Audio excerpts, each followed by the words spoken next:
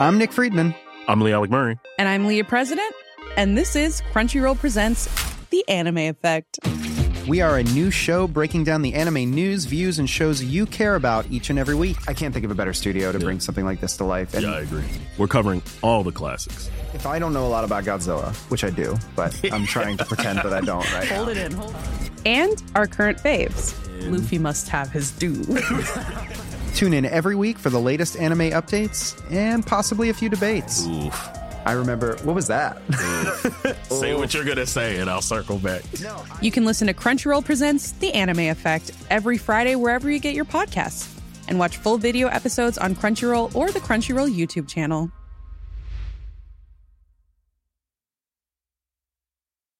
Flexibility is great. That's why there's yoga. Flexibility for your insurance coverage is great too. That's why there's United Healthcare Insurance Plans.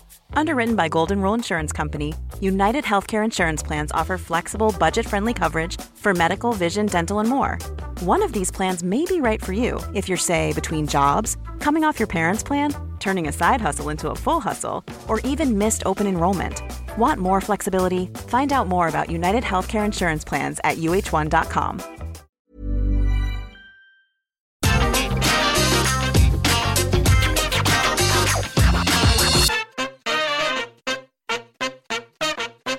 It's not often you get recognised for your contributions when you're the one not getting their hand raised at the end. It certainly doesn't happen in the Wilborn household after a particularly grueling game of Monopoly, no matter how much I ask. But it does in wrestling, because when wins and losses matter, the losers still win. With that in mind, I'm Adam Wilborn from What Culture, and these are 10 times wrestlers got standing ovations in defeat. Number 10, DIY.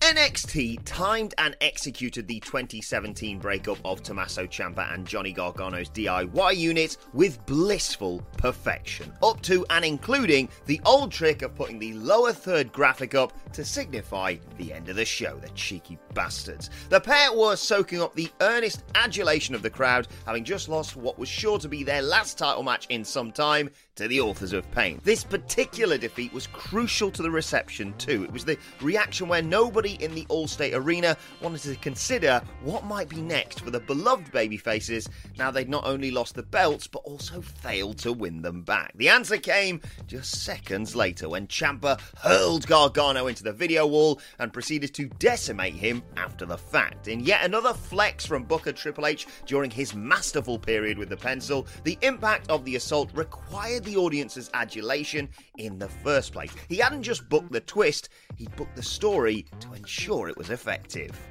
Number 9, The Undertaker.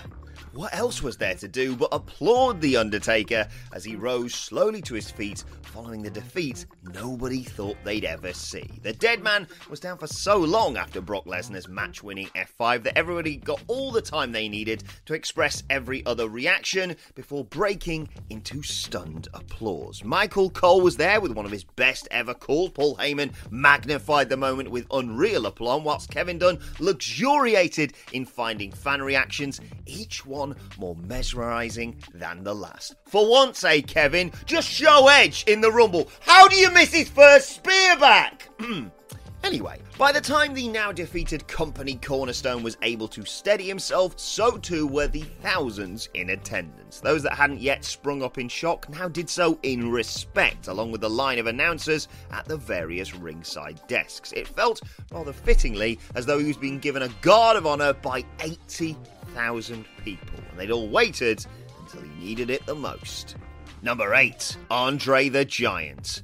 Andre the Giant was a beloved cultural icon beyond the company by the time he wrestled his last match for Vince McMahon at WrestleMania 6, and it was thus decided that he'd be allowed to turn on the evil Heenan family for the grandest possible send-off.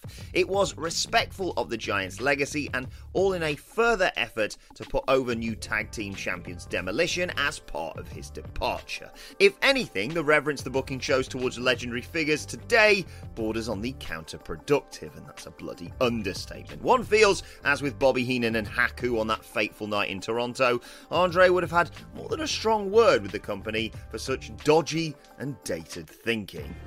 Number 7, Hulk Hogan. A doubleheader featuring The Rock here, starting with a WrestleMania 18 win over Hulk Hogan that probably proved to be a sterner acting lesson than half of his early filmography. Dropping his entire heel facade after hearing Toronto's thunderous post-lockup pop, Hogan became the guy the partisan WWE crowd had missed for all those years. The flexing turned his black and white gear red and yellow, forcing the most electrifying man in sports entertainment to rewire and rethink. He did so with remarkable gusto. Small scowls and spits denoted frustration with the old favourite and the audience showering their love upon him. But the win he eventually picked up brought the two back together after the fact. The Rock was unlike every top liner in wrestling history, not least because he knew in his gut that none of this was forever. Having won the match and done everything to stop Hogan stealing his moment, he warmly gave it to him instead. And that's why he's better than Stone Cold Steve Austin, don't at me. Speaking of which, number 6, Stone Cold Steve Austin. It was easier to figure out what was going on pay-per-view than it was inside Safeco Field when Stone Cold Steve Austin took longer than average, leaving the ring following his loss to The Rock in what proved to be the final chapter of their epic WrestleMania rivalry.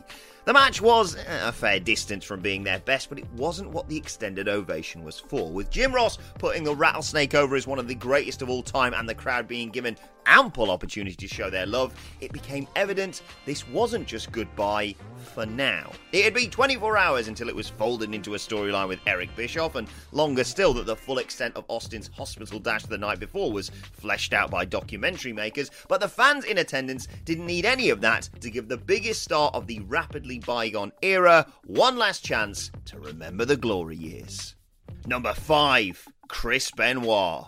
The 2003 Royal Rumble was a pretty great show, blown to sodding smithereens by an infamously awful World Heavyweight Championship match between Triple H and Scott Steiner that exposed and, let's be honest, embarrassed the art form. Nothing about this protected, preserved, or promoted the business. It merely left a career in tatters. Thanks for that, Trips. Such was the importance of Kurt Angle versus Chris Benoit, providing every kind of opposite. Fans respected these men before the bell, let alone after it. Valiant defeated babyface Benoit soaked up the cheers at the end, but domineering heel Angle would have received the same had the result been switched. They'd used their 20 minutes to erase any memories of the block of time that came before them. Number 4, Sasha Banks.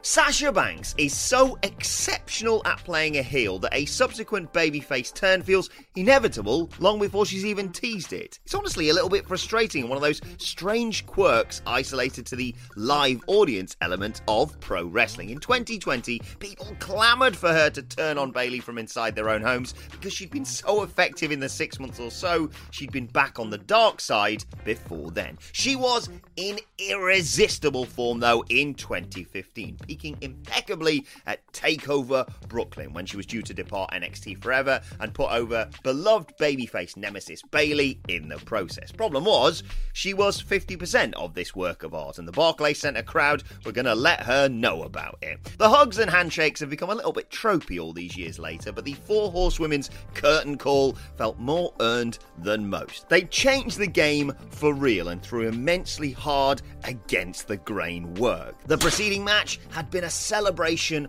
of all of that, hiding underneath an era-defining bell-to-bell classic. Number 3, Bayley.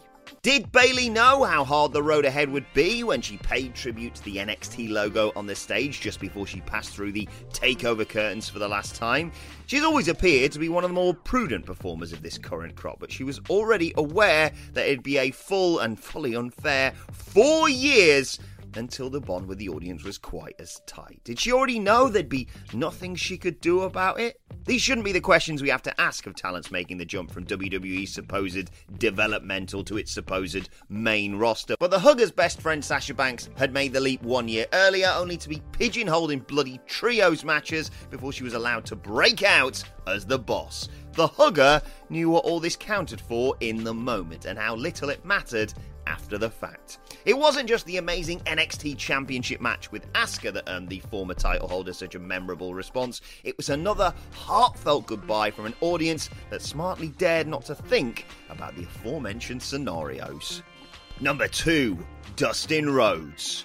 Admittedly, the Las Vegas crowd at Double or Nothing 2019 weren't just cheering Dustin Rhodes following his bloodbath with brother Cody, but it'd be unfair to assume that the loudest, throatiest roars from myself, Phil Chambers and Adam Cleary weren't for the long-tenured industry icon rolling back the clock one last time. As the two reconciled any remaining beef after the bell, the audience came unglued for the micro and macro stories at play. The two had always wanted a match they believed warranted a grand stage. It was something they'd wanted to do for their father, for each other, and for the longest time, for Vince McMahon. He passed. Over and over again he passed, to the extent that Cody went about building his own stage, making space for his brother, and then spilling his blood all over it. Tears and claret soaked the heads of both men, including the defeated Dustin.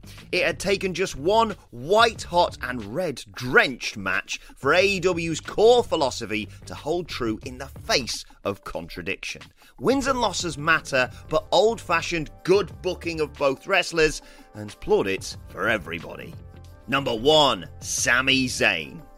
As NXT's golden era started to fade into the distance, so too did its golden boy. Sami Zayn had already left, really, but it took an awe-inspiring display in Dallas to serve as a proper send-off. Injury had robbed him of an earlier call-up in 2015, but his return to the black and gold brand in December felt temporary anyway before he worked the 2016 Royal Rumble the following month. It was time for the underdog from the underground to poke his head over the top and try and skank his way into Vince McMahon's heart. That would go about as well as you'd imagine, but the goodbye before that awkward hello was one to treasure. In what will surely stand as Shinsuke Nakamura's best WWE match forever, Zayn and the King of Strong Style worked with superhuman pace and spirit to the dizzy delight of an electrified takeover crowd. If the card served as the zenith of the time, this match may have been the sharpened tip of the peak. Zayn appeared to stifle tears as he left, and the crowd, in between rapturous applause, did the same.